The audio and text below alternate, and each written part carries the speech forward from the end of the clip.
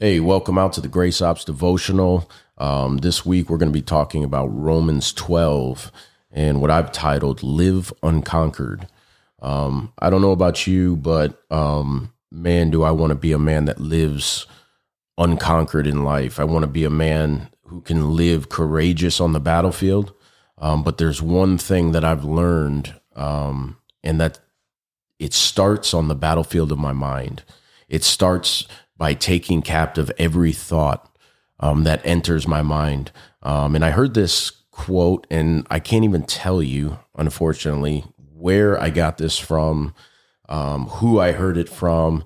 But I tell you what, like when I heard it, it stuck with me for many, many years, dude. I have come back to this principle, this thought, and here it is. It says that wrong patterns of thinking will always lead to wrong patterns of living.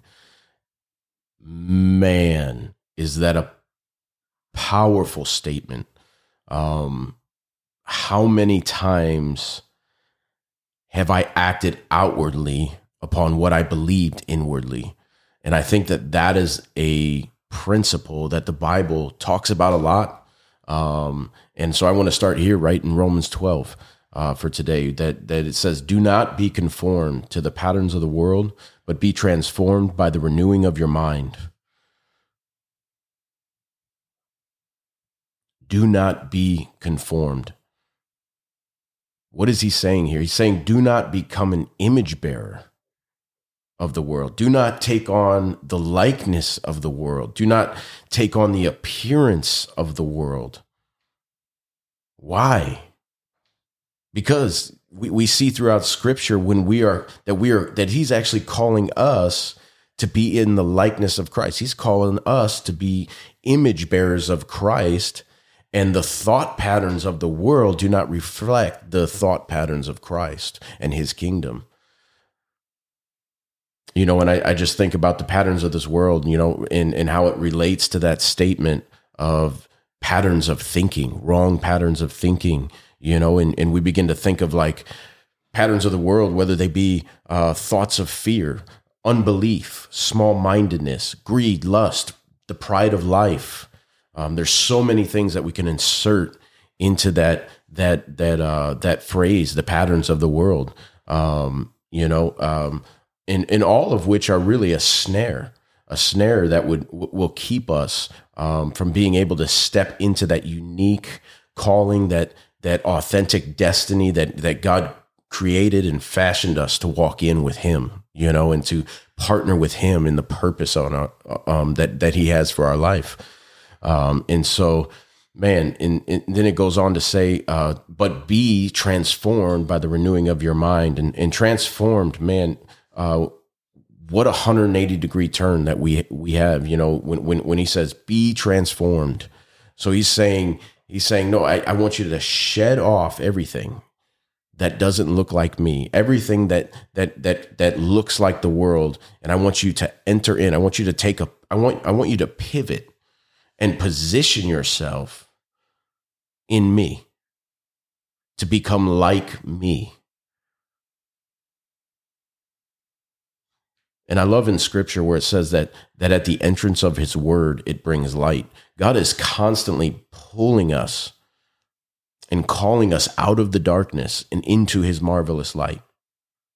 And there's another principle I want to share that it just, you know, a statement that I heard, that what we behold, we will ultimately become. We have got to, we've got to know what we're fixing our gaze on. You know, we got to be mindful of that which what we are consuming in life, because ultimately, what we constantly behold or constantly consume, we're gonna begin to think like it. We're gonna begin to act like it. We're gonna begin to reproduce that in our lives. And Proverbs 23 says that, for as a man thinks in his heart, so he is.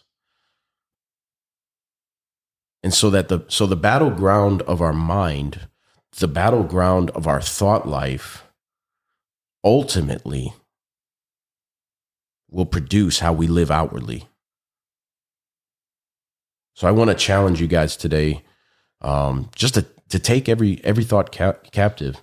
I want to challenge you today to take on the mind and the likeness of Christ, and to position yourself daily. This is a daily thing, guys. Like we've got to begin to build those habits and those godly disciplines in our lives that allow us to live a life of courage.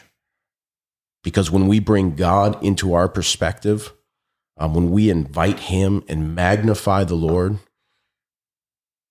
in our situations and in our, in our thought life, the thoughts that want to keep us in bondage, that want to keep us in fear and unbelief and want to keep us in the realm of impossibility. God, when we invite God in, we get to see from his perspective, which then gives us the courage to act outwardly upon that which we know inwardly, because we are renewing our minds daily in the things of God.